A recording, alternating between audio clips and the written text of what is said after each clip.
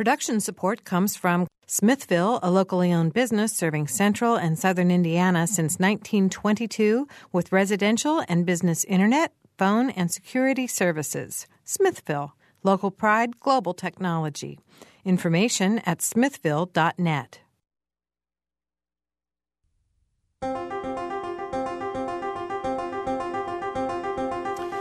Welcome to Noon Edition. I'm Bob Zaltsberg, editor of the Herald Times, and today we're going to talk about the new immigration law in Arizona and the letter from a number of Bloomington city officials that condemns it. We have several guests in the studio with us today. City Council President Isabel Piedmont Smith is here with us. Greater Bloomington Chamber of Commerce President and CEO Christy Gillenwater is also joining us in the studio, along with Commission on Hispanic and Latino Affairs member Gracia Valiant and IU Political Science Professor Yvette Alex Asenso.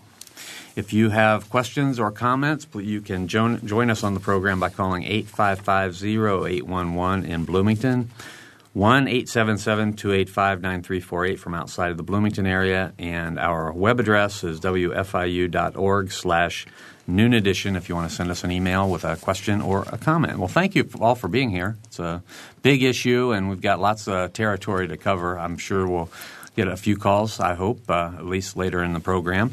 But let's start talking first about this new Arizona law. And I want to turn to our political science professor, Yvette, and ask you about this. What's this law say to you, and how significant do you think it is in sort of the whole fabric of what's going on in the world? Sure. Thank you for inviting me to participate. In terms of the history of the law, it's important to recognize that it was signed into law back in April 23rd, and it's Senate Bill 1070. And it basically says that legal immigrants are to carry paperwork proving their status, and it requires Arizona police to question anyone in the normal responsibility of their duties that they have reason to suspect may be undocumented. Another important thing to mention with respect to this law is that it's in a broader context of Arizona's leadership, so to speak, on immigration reform or immigration issues.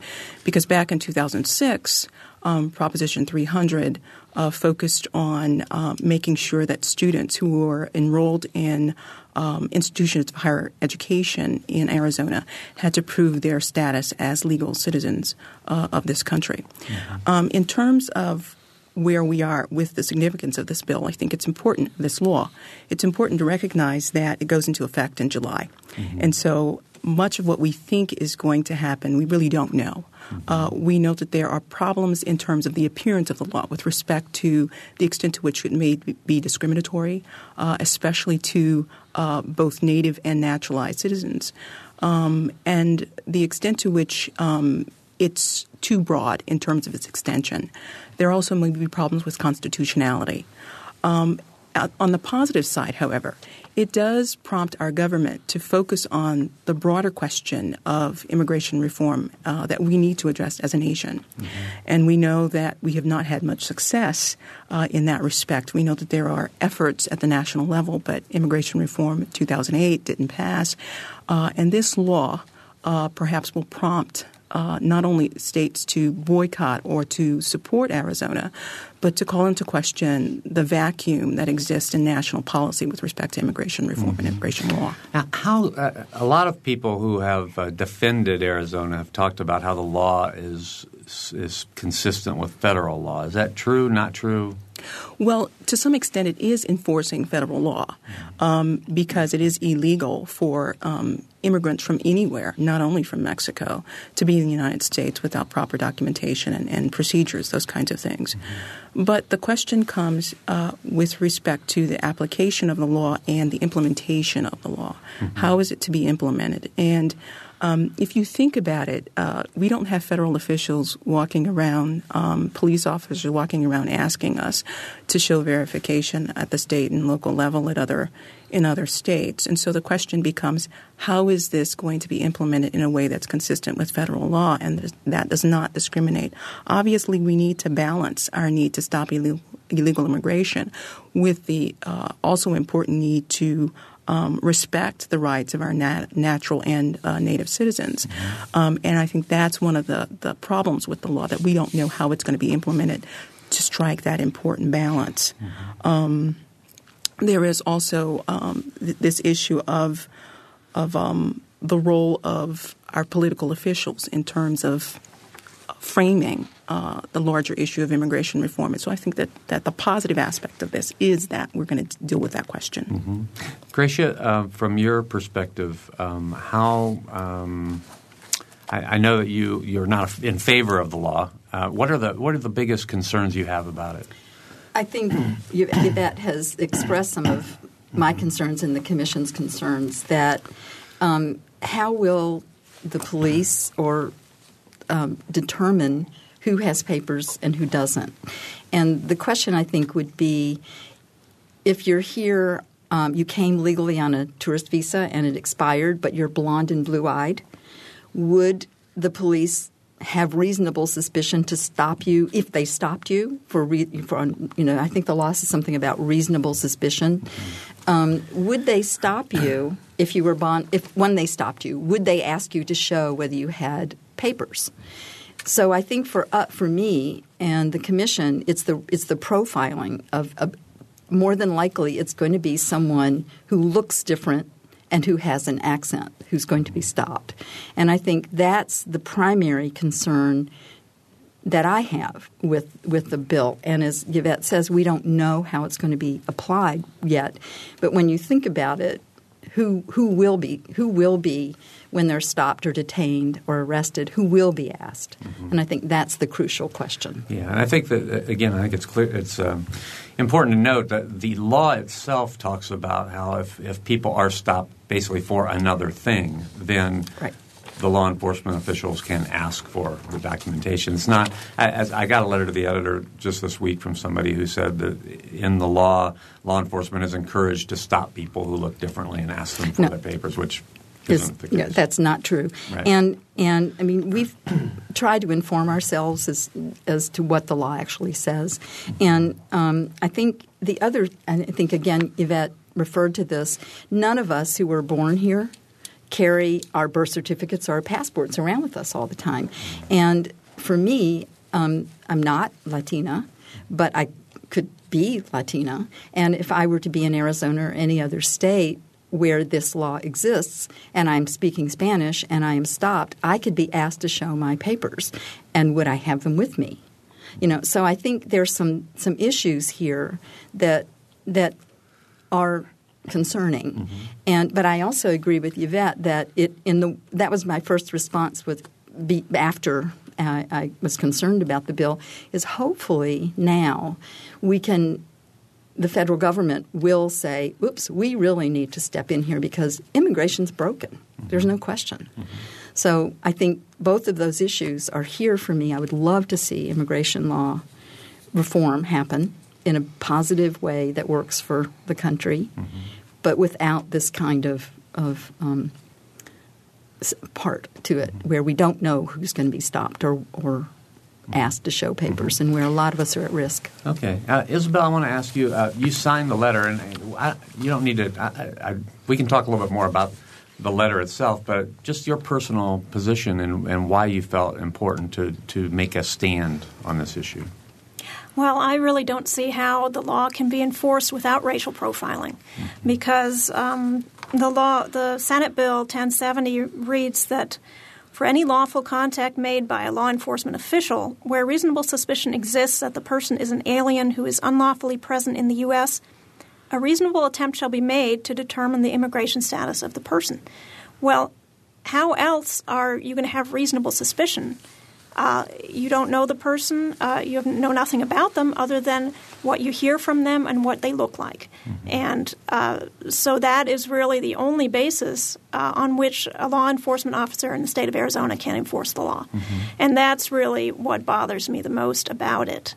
And I wanted to mention it is true that the law doesn't require police officers to stop people only because they think they're illegal.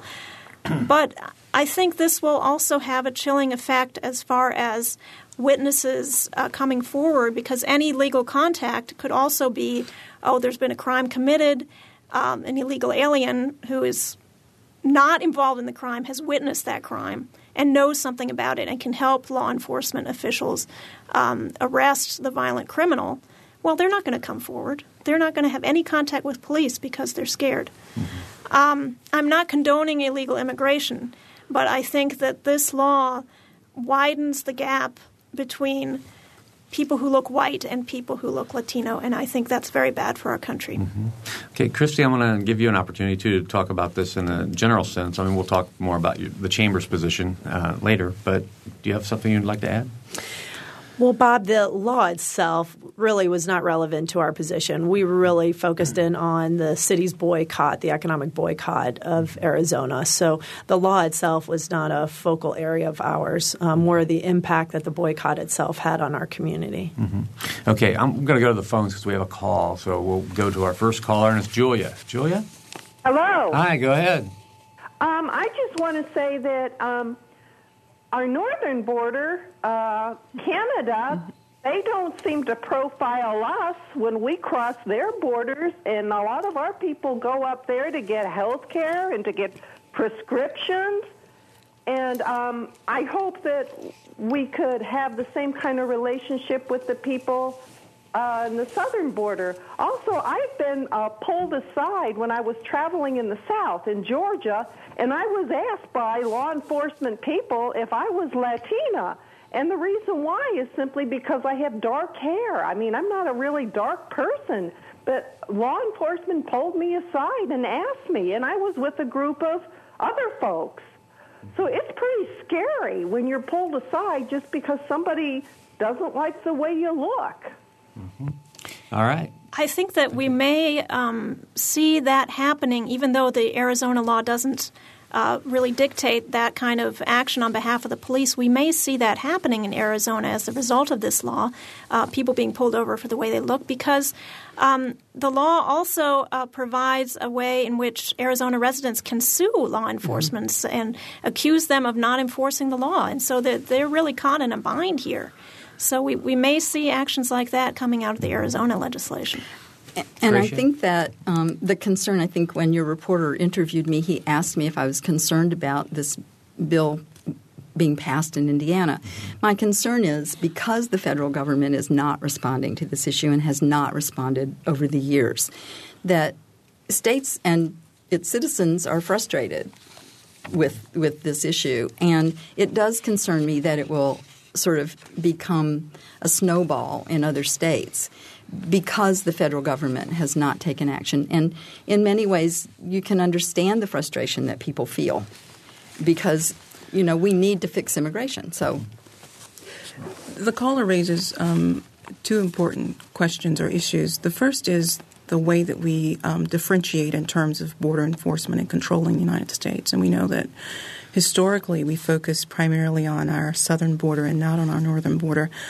While the statistics suggest that there are problems with both borders, in fact, with federal legislation and sort of ongoing efforts to beef up our border control, much of the resources in terms of financial resources, human capital resources, hiring people to patrol the borders, we're talking about the southern border only. In fact, in my classes, when I talk about immigration reform, my students are often surprised when I talk about, well, let's talk about border control in terms of the entire United States. And they say, well, what's the other border that we need to be concerned about?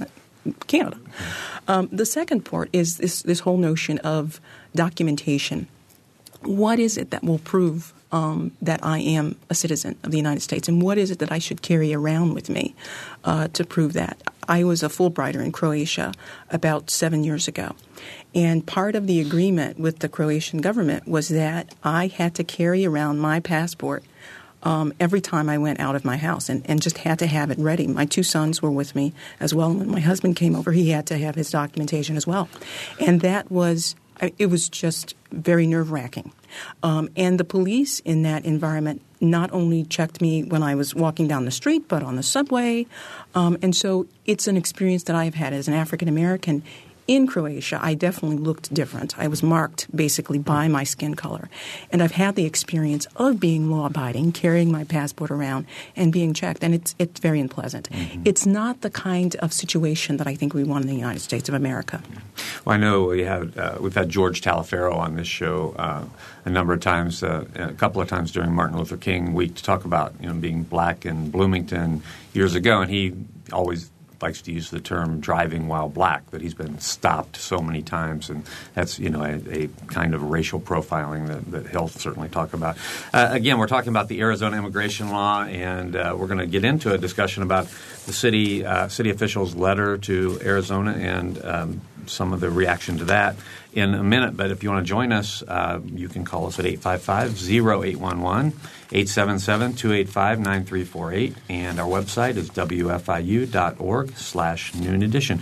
I wanted to respond to what Gracia was saying because in with the letter that Isabel signed, there were 8 city council members who signed it, the mayor and Regina Moore, the city clerk, and sent to Arizona. That in turn got a response from Christie in the chamber, but also from Mike Delph from the state Republicans. And you were talking about, and Yvette has talked about, the federal government isn't dealing with this issue, and that's one thing that Senator Delph said. He said, as you know, current federal law already requires all visitors of the United States to carry on their person documentation establishing their lawful presence in our country.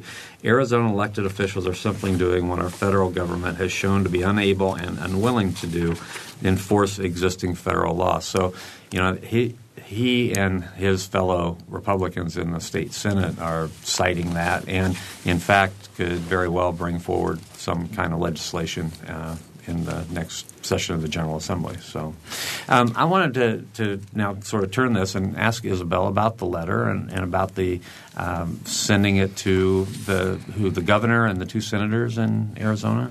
It was addressed to Jan Brewer, the governor of Arizona. Uh-huh. And I just wanted to backtrack a little bit and say, as far as Mike Delph's letter, which was signed by many state representatives, I question whether that's really true because I work with international students all the time, and they are never told that they have to at all times have their passport and their visa papers with them. So I don't think I think that's an exaggeration. But anyway, the letter that we sent, dated May 17th, outlined our disagreement with the law that was passed and signed into law by Governor Brewer in April. And it basically states some of the reasons that I've already stated for opposition to the law, that it will undoubtedly lead to racial profiling, that it does not uphold the American principle of equal protection under the law because people will be targeted because of what they look like, what they sound like. Really, that the focus of the letter and 3 of the 5 paragraphs in the letter are all about the law and concerns about civil liberties. At the end of the letter, and this is what has gotten all of the press and all of the attention, we do talk about economic boycott, if you'd like to call it that. We don't use that term, but not engaging in financial relationships with companies based in Arizona. And that's, first of all, we address city department heads and suggest that they look at alternatives to any contracts that they might engage in with companies in Arizona. And then we also say that we encourage Bloomington-based businesses to refrain from doing business with the state of Arizona. And we encourage private residents to avoid engaging in tourism in Arizona. And that is part of a larger movement. Over 30 cities and counties in the United States have now participated in this boycott. And the idea there is it's another tool to make the legislators of Arizona pay attention to our concerns about the constitutionality and the fairness of their law. Mm-hmm. And so what kind of reaction have you gotten at the city? Have you as a city council president have you heard from a lot of people? Yes, we have gotten an incredible amount of feedback about our letter, and that has consisted of phone calls, dozens of phone calls to the city council office, and dozens of emails that we've all received. And many of them are quite hateful. They basically use profanities that I could not repeat on the radio to condemn us for taking the stand. But I also think that they did not really read our letter. Most of them. I think that some people have engaged in thoughtful debate about this and have expressed thoughtful concerns. But many, I think, have sort of jumped on a bandwagon that has resulted from this action to make us out to be in favor of drug-running illegal Mexican immigrants, which is certainly not the case. Because I agree with Yvette that we need immigration reform. Obviously, our system is broken. Obviously, there are violent elements in trafficking humans across our border, and we need to address that. I want to turn to Christy because you have at least expressed the concern about the letter and what it's done to local business. Can you expand on that?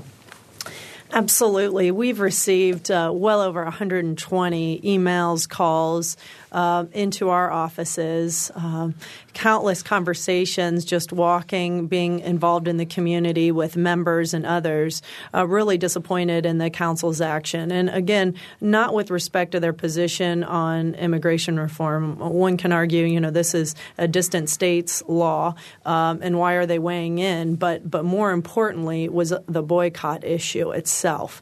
And we've had very specifics. We just received another one today, very specifics as far as economic impact here locally, whether it be for restaurants, for hotels, for tourism-related events, as well as retailers who sell throughout the country who have received calls and feedback that they have customers who will not shop with them until the city rescinds its boycott. So we have definitely had a strong amount of response, and I would suggest that most of the council members would say if they received 120 contacts on an issue, that's really significant. And interestingly, a lot of the contacts we've received are from people in the state of Indiana, and again, many even in neighboring counties. Even specifics such as I had planned to purchase a vehicle from XYZ organization in your community, a dealership here, and instead I'm going to Martinsville or I'm going to Shelbyville. And that's significant dollars left here from the community, and again, adds up. I had heard this morning that 75 room nights have been canceled from area hotels. Can you confirm that? Is that a number that you've heard? We have heard definitely. We know of one group specifically of 22 individuals with 2-night reservations. So, yes, I think that's a very accurate number. And again, I know that there are some other instances out there as well. Okay. We're going to get back to this in a minute. We have some phone calls. I'm going to get one before we take our halftime break. Mary's first. Mary? I'll make it as briefly as I can. I am a native Texan, and therefore I have seen a lot of illegals coming across the border, living in little closed huts where there's many people in there, and they have no particular care, but they're employed in the farms and so forth. My statement is this. We need to define the word immigrant. In the dictionary it says a person who comes to a country for the purpose of permanent residence. That's where the issue is. These are not immigrants, in my knowledge. These are illegal invaders. They're coming in, they're coming with the purpose of establishing residence, but they're not doing it legally. And we have guidelines for people to immigrate. I'm all for immigration in the proper sense, but they are not following these guidelines. I've traveled to 12 countries. I always show my paper. It has nothing to do with color or race or whatever. But I have to show my papers, and I would be willing to have my papers on my presence if I go anywhere. I am thankful that I live in this country where we have freedoms, And people can have those freedoms, but they need to do it the right way. Right now it's causing a lot of heartache to the people living in those states where people come in illegally, and they call it immigration. It is not immigration. All right. Thank you, Mary. We'll see what kind of response we can get from the panel. Anybody want to have a reaction to that? Isabel? Well, I think the term invaders is misused in this case. I think invaders implies a military sort of organized process of trying to defeat another country's government, which I don't think is the case with the illegal immigrants, and I will continue to use that term because that's the accepted term. Into Arizona. I also wanted to say that I too cherish the freedoms we have in the United States of America, and one of those freedoms is equal protection under the law. Meaning, if I have a different skin color, if I have my nose pierced and tattoos on my face, I am still going to get the same treatment from our law enforcement and from our judicial system. That is not the case for people who are in Arizona legally who happen to look like illegal immigrants from Central America. And that is one of the primary reasons why I'm opposed to the Arizona law. Now, I understand that illegal immigration is a problem, and I also do not condone people breaking our laws by entering the country illegally. But this is not going to solve that problem. There are other bills out there, even proposed by Gabrielle Giffords, for example, from Arizona.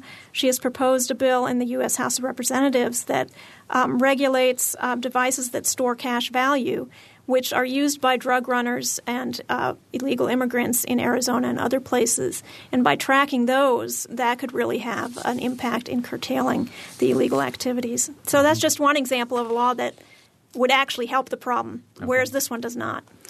Gracia? Yeah. First of all, laws are illegal. Breaking a law, a person is not an illegal. I don't consider myself legal or illegal. I consider myself a person who is a birthright citizen. So I think the correct terminology is, in fact, documented or undocumented immigrant, and that makes them a person and not, something that isn't a person. I also reacted to the word invader. I think many of the people, particularly, I don't know about Arizona, but some of the people who I know here have been here 10, 15 years. Their children were born here. And many people feel or believe some misconceptions about undocumented immigrants. Number one being that they are a drain and a burden on the society. However, if they work and even if they are using a Social Security number that is not a correct Social Security number or is not theirs, someone gave them that Social Security number, they receive a check. And on that check, they pay federal taxes, federal withholding taxes, they pay state and local taxes, they pay Medicare, and they pay Social Security. The Cato Institute has said that undocumented immigrants pay a net of $80,000 more in taxes than they receive in services. They pay – in 2007, I believe it was, they paid $7 billion into the Social Security Fund, which they will never be able to recoup. It goes into the Social Security fund and stays there. Some other things that people are unaware of is that many of them do pay taxes. The IRS gives them a tax ID number, and on the form that they fill out it says you will not be reported to ICE, which is the new term for the immigration system. So in many ways, the federal government is sending out some very mixed messages to employers and to the undocumented folks. Mm-hmm. And that's one issue. The other issue is that in many ways they are contributing more than people think. And they can't – a few years ago, and unfortunately I'm sorry I don't remember the year, they can only receive emergency services, health services, but they are in fact paying taxes for those services. So again, I am not condoning illegal entry into the United States. But I do think that we have to fix a system that's broken so that these mixed messages aren't going out to employers and the people who are here, and also to really look at how or if these folks are contributing. And I think there's another issue that we haven't. Okay, sorry. Yeah, can we take that after the break? Uh-huh. Okay. Well, we need to take that one after the break because we're running a little late right now. We're talking about the Arizona immigration law and the immigration issue in general. You're listening to Noon Edition. We'll be right back.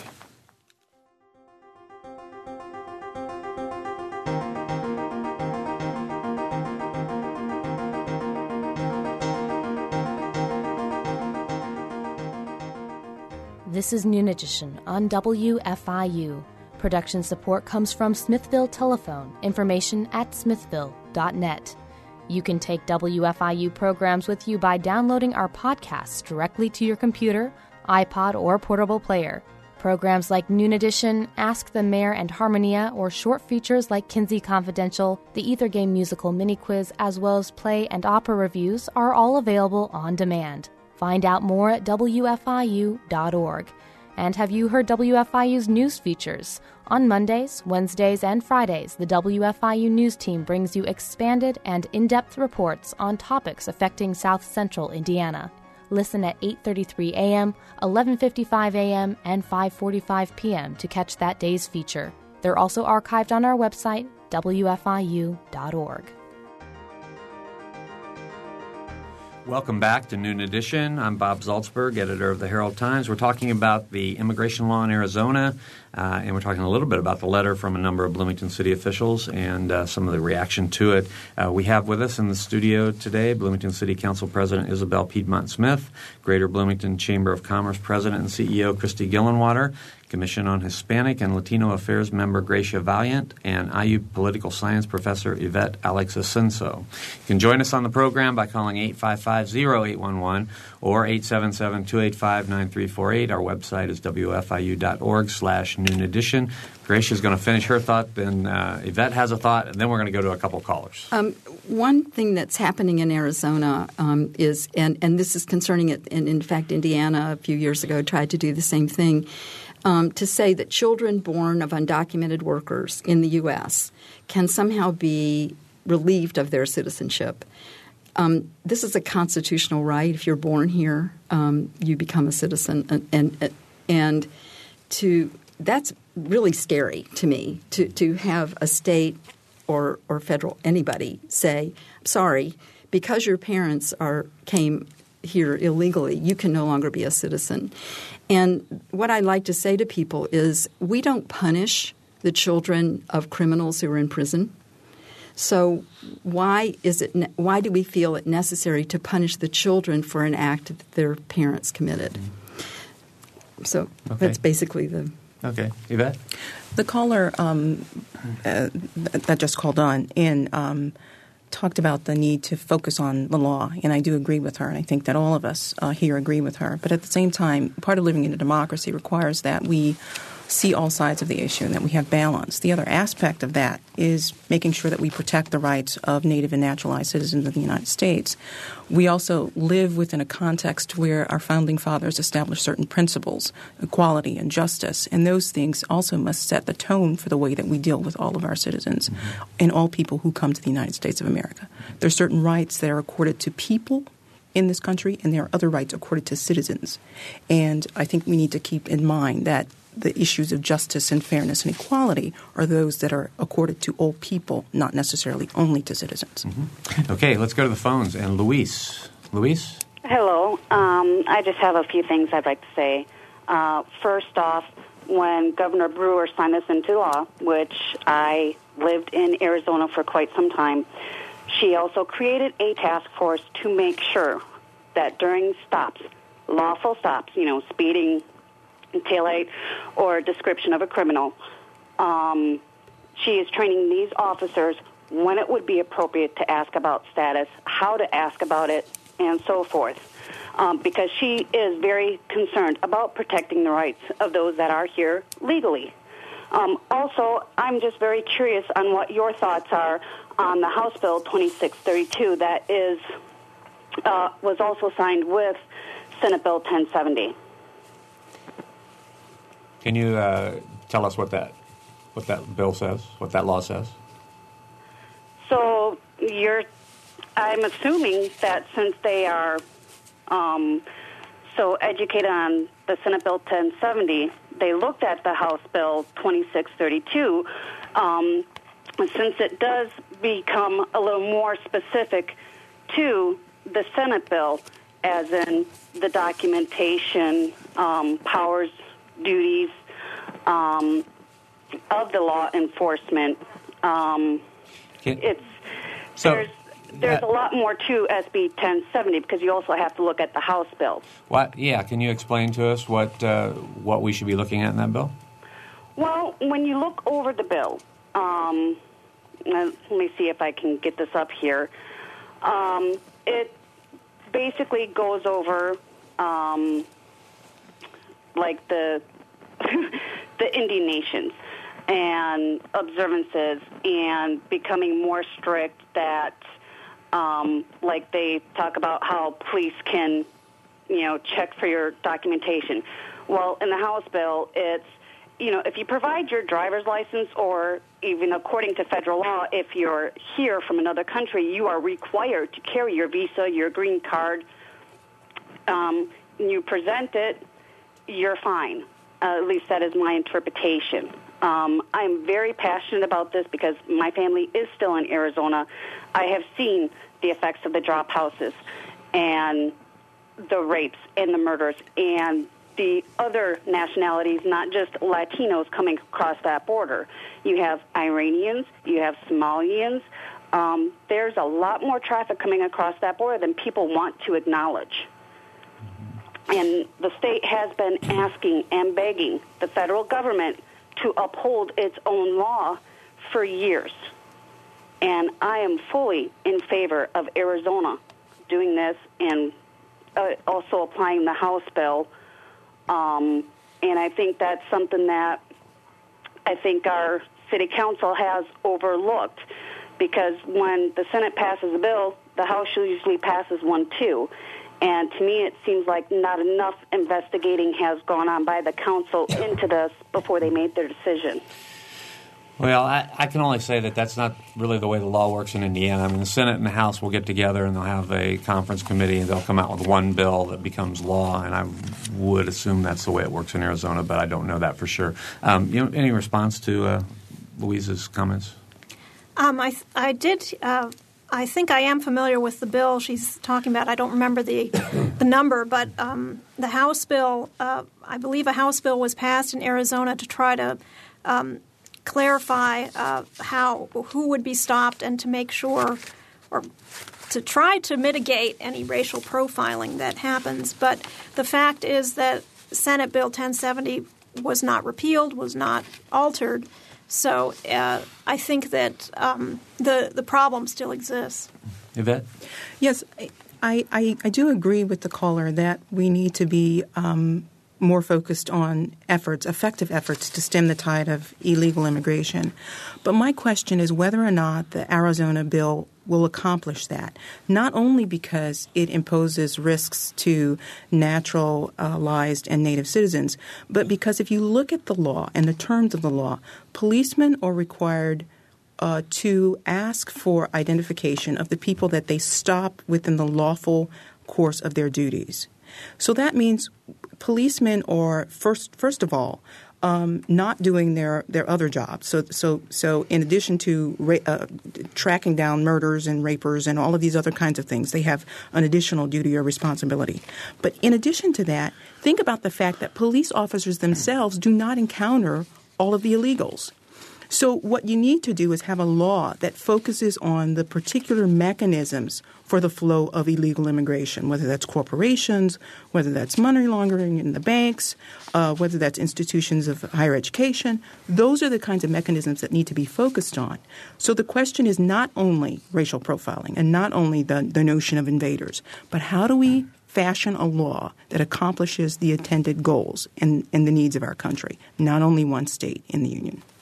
Okay, we have a couple callers, but first, before we go to those, I do want to go back to Isabel because I think we need to get this issue at least somewhat resolved, and that is, Christy has mentioned some things where she thinks that the action of the 8 signers and the mayor and the city clerk has had a negative impact on the city's economy, city businesses, local people. So, the question that I would ask you is, the act of sending the letter itself, did you take into account what the reaction would be? I would imagine you did, and then the negative consequences that could occur, and how do you address Christy's concerns?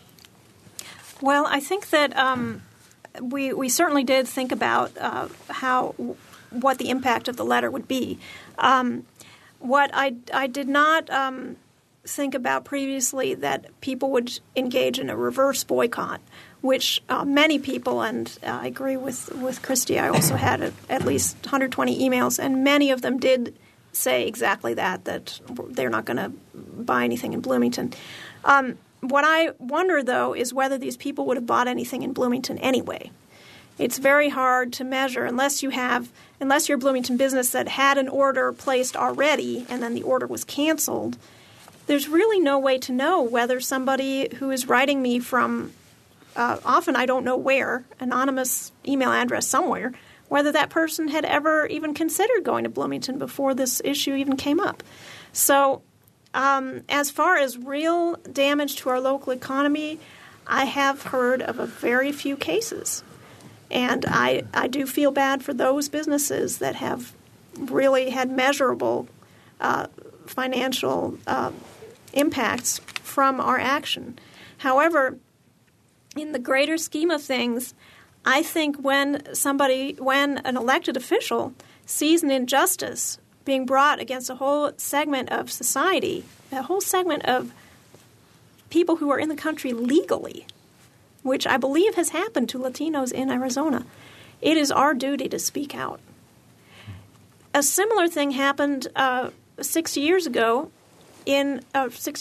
years ago in California or throughout the country, really, when Japanese Americans were put in internment camps because we were at war with Japan. And I think the general recognition now that was a terrible injustice to them is the same recognition that will come about when this law is implemented, that it's a great injustice to a whole category of people to assume that they're all illegal and treat them all the same when only a very few of them are here illegally and are the violent sort of criminals who commit the rapes and murders that our previous caller referred to. And I think that nobody would certainly dispute the fact that as an individual, making that kind of a passionate statement to the governor of Arizona or anybody else is certainly a legitimate thing to do. But as a community leader, as an elected official, it seems to be that you're saying that as an elected official, it heightens your duty to do that. Well, I've taken an oath to uphold the Constitution, and I believe this law is unconstitutional. Mm-hmm. Therefore, I felt the need to speak up. Mm-hmm. Okay. Christy? And Bob, I think from our take, again, you're looking at a distant states law here, and we're looking at local tax-paying businesses, small businesses. The majority of our members, over 75%, are small businesses here. And the businesses we're hearing from are small businesses, and every dollar counts to them. And I would strongly argue that these are real dollars that are being compromised here. And what we're hearing from a lot of our members is we have enough issues to focus on, enough opportunities here that we need to focus more of our efforts here locally in public policy decisions, and that we understand, the city's desire to weigh in on this issue. But again, issuing the economic boycott has had negative implications here, and I think there are a lot of unintended consequences, definitely, but some of which we may not even see. I mean, it's frequent that where we are, a finalist or in the final list for a potential for a significant amount of jobs, and you never know when a decision like this will send a company, away. And I think that's where it's unfortunate. Or existing businesses who are looking at investing more resources here, and these kind of decisions, the impacts that they can have on jobs and our ability to grow and sustain jobs here locally. And that's something that we think is really important. And we would hope that our elected officials, counsel, ask us, ask others when they're thinking about taking actions like this, about the impact it could have on our local business community. Businesses who give back countlessly in the form of resources, financial resources, time to various non-for-profit agencies here in the community. And so that's what we would ask is more thought in the future. And again, we are sorry for our businesses who have been negatively impacted by this. Well, I think there is there may be actually a benefit that other communities will feel due to what the action taken by the Arizona legislature, because a lot of conferences, a lot of national professional organizations, sporting organizations, Major League Baseball, have decided to come out against the Arizona law. And so they might take their conferences and their sporting events elsewhere, including to Indiana. So that also is something that may well occur. But the bottom line for our local businesses is I have not seen proof of a major impact. Okay, let's go. We need to go to the phones, and Nita is next. Nita, thanks for your patience. Hello. Hi, Nita. Thanks. First of all, I want to say thank you, Isabel, and thank you, members of the City Council. I'm so proud of you. Okay. You had the well, you're welcome. to say no to discrimination and to injustice. I grew up in the South where some folks could not go to my school. They couldn't go to the movies with me. They had to live on one side of town, and they couldn't vote. And I believe they were American citizens. I thought that your example of Japanese Americans was first rate. And it really distresses me to think that we would sell out for $1 to meet the needs of our country, to meet the needs of our state. I believe that the Council of Mayors has, the many cities have taken the exact same steps and have had, as I said, the courage to say no to discrimination. Thank you. All right, Nita. Thanks a lot for the call. And let's go next to Joseph. Joseph? Yes, just a quick comment on Councilmember Smith. It seems that her and the other council members are operating out of hysteria and fear. This law does not discriminate directly. In other words, they're basing their rationale on assumptions of what will happen under the law. They have no evidence that this is happening already. And reasonable search and probable cause are constitutional. They apply throughout the land without discrimination against anybody. A friend of mine was questioned by police on campus because he was at the computer lab at 4 a.m. You can, why? Suspicion. The probable cause and suspicious behavior have been a bulwark of the Constitution for hundreds of years. So I don't know how she finds this unconstitutional. And if Arizona is proven to be discriminatory, then you have a case. Then you could say, hey, look, everybody they stopped is Hispanic or Mexican. They're not stopping anybody else. Then you have a much stronger case. But you're operating under a huge assumption of their application. So maybe somebody can address that. Thanks. I'd be happy to address that. The term reasonable suspicion, which is used in the law, is not defined anywhere. And the reasonable suspicion is the grounds for which a law enforcement officer would ask to see proof of somebody's status as a legal resident in the United States.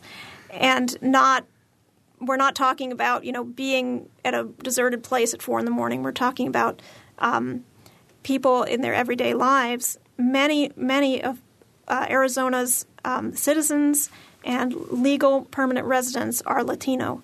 And this, the only way a police officer could have reasonable suspicion that somebody is in the country illegally if they don't know the person, is by looking at them. There's just, logic does not give me any other explanation for how this is going to be enforced. Now, maybe it won't be enforced. Maybe that'll be the explanation. But if this law is going to be enforced, there will be racial profiling. If you could explain to me how it can be enforced in any other way, I'd be happy to listen to that. May I make a comment? Sure. I guess the question is, number one, the person who was asked by the IU police to show his identification, I'll bet was not asked to show that he is a birthright citizen, which is what the citizens of Arizona are going to have to do if the police feel that there's reasonable suspicion that they are here illegally. No? Yeah, illegally. Then they can ask for proof that they're citizens. So how many of us, again, I wonder if your caller and this young man in the computer lab had proof that he was a U.S. citizen. I think that's what concerns me, that legal citizens in Arizona will have to prove when they're stopped for under reasonable suspicion that they are citizens. And again, my guess is, and I can't prove to the caller that this won't happen, but that when they stop someone who's white and has blonde hair or white and has brown hair, that they're not going to ask for proof of citizenship. So that's the concern that I have. And I don't carry my birth certificate around. I don't know whether your caller does, or my passport, because I don't have to. I don't have to do that. So that's my concern. Christy? One last thing. Again, looking back at the local issue here, we have examples of thousands of dollars that have been pulled from this community from a variety of businesses, and I'd be happy to share those specific examples with anyone because we have numerous examples. And again, our focus is let's look for more common sense approaches to these decision making from some of our elected officials as it relates to economic impact to our small business community who are working daily to maintain jobs and grow jobs here during these economic times. So we appreciate their feedback and a lot of their leadership, but would hope that they'd look to counsel us and others on some of these key decisions that can have negative impacts on our tax-paying members here in the community. Okay. We have gotten permission to have 5 extra minutes. We have 2 more phone callers, so we're going to take a call from Iris. Iris? Hi. As a Southerner, I share the previous caller's clear conviction that this will work out to be a racist and xenophobic law in Arizona, and I applaud the City Council. I do want to say that what is being presented as evidence of economic loss isn't quantitative evidence, it's anecdote. And until there is a study showing gains versus losses, we will not know whether there is any impact in this community. Perhaps those of us who support the boycott, if we want to call it that, ought to begin to call up businesses that have been in the news protesting this move to say that we will not shop there as a result of their opinions. Or perhaps we should call those places where we do go and tell them that we support the City Council's actions. Mm-hmm. All right. Thanks a lot. Thank you for the call. And let's go to Victor. Victor? Hi. Hey, go ahead. I'd like to say that when I heard about the Bloomington Council taking the position on the Arizona law, that I felt really proud of Bloomington. It's something that Bloomington didn't have to do, and it's standing up for a principle. The very fact that Arizona didn't say everyone who gets stopped by an officer is going to have to show their citizenship basically raises the issue of an underlying racism. It's pretty natural to be afraid of quote-unquote invaders. And I had a home in California in an area that had been invaded during the late 30s by people from Arkansas and Oklahoma in the Depression. And when I remodeled the home, I found a 1938 paper, and it had in it articles that had the same concern that's expressed about illegals as from the people who came from the drought in the Midwest. But just once again, I'm very proud of the Bloomington Council. Okay. Thank you very much, Victor. And our last call of the day is Mark. Mark, go ahead. Yes. Are any of these people constitutional lawyers, immigration lawyers, any lawyers at all on the city council? Not to my knowledge. The law of Arizona says in the first paragraph the intent is to cooperate with enforcement of federal immigration laws throughout all of Arizona, declares the intent of this act is to make attrition through enforcement, which is exactly what's happening. As your photo in this on your noon edition shows, people are leaving Arizona that are illegal. That's the intent of the law, and it seems to be working. Ms. Smith there wants to, or is bound to uphold the Constitution, she says, but apparently only parts she's comfortable with, not the immigration laws. There's two issues, and they keep confounding this whole hour with issues that are completely irrelevant to the issues at hand here. They're boycotting Arizona and causing a loss of business in Bloomington, first of all. Second of all, you're either documented or you're not documented to get into this country. Those are the two important issues. All this stuff about 30 cities are boycotting. Well, there are 19,000 cities that are not boycotting. So let's get on the stick. Okay, Mark. Businesses are losing money in this town. We're going to have to cut you off now because we're about out of time. I want to give everybody one last comment. Isabel, I know you had something you want to say, so please start. Well, I appreciate all the callers, and I hope that this issue and the letter that the council and the mayor and the clerk sent to Arizona have caused people to think about the issues involved, to seriously look at some of the problems with immigration as a whole and with possible racial profiling or racial tensions within our society. I think those are very important issues that don't end here and don't end with our letter. As far as I didn't intend to blow off local businesses or any of the worry that they have suffered, perhaps as a result of our letter to the governor of Arizona. I understand their worries are real, and in some cases the financial losses are real. And I do regret that. However, in the overall scheme of things, I think it is important for all elected officials to speak out against what is a law that is basically racist. I do uphold the Constitution of the United States and the laws of the United States government, including the immigration laws. And I think that this last caller has really shown to quote an earlier caller, the hysteria that has built up around this issue.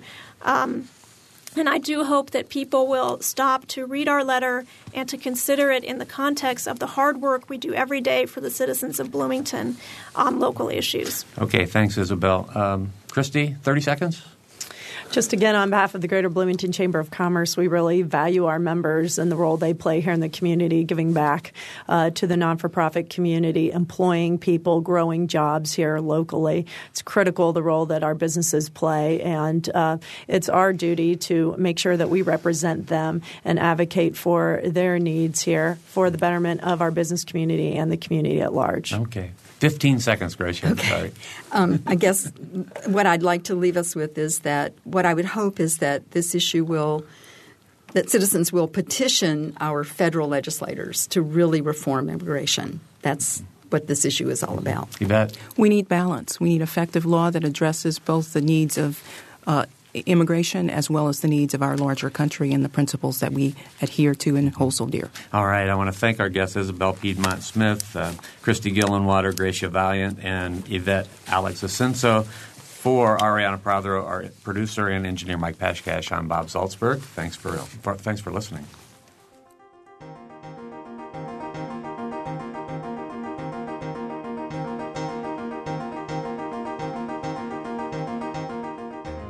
Noon Edition is a production of WFIU and the Herald Times. A podcast of this and other WFIU programs is available at WFIU.org. Production support comes from Smithville, a locally owned business serving central and southern Indiana since 1922 with residential and business internet, voice, and security services. Smithville, local pride, global technology. Information at smithville.net.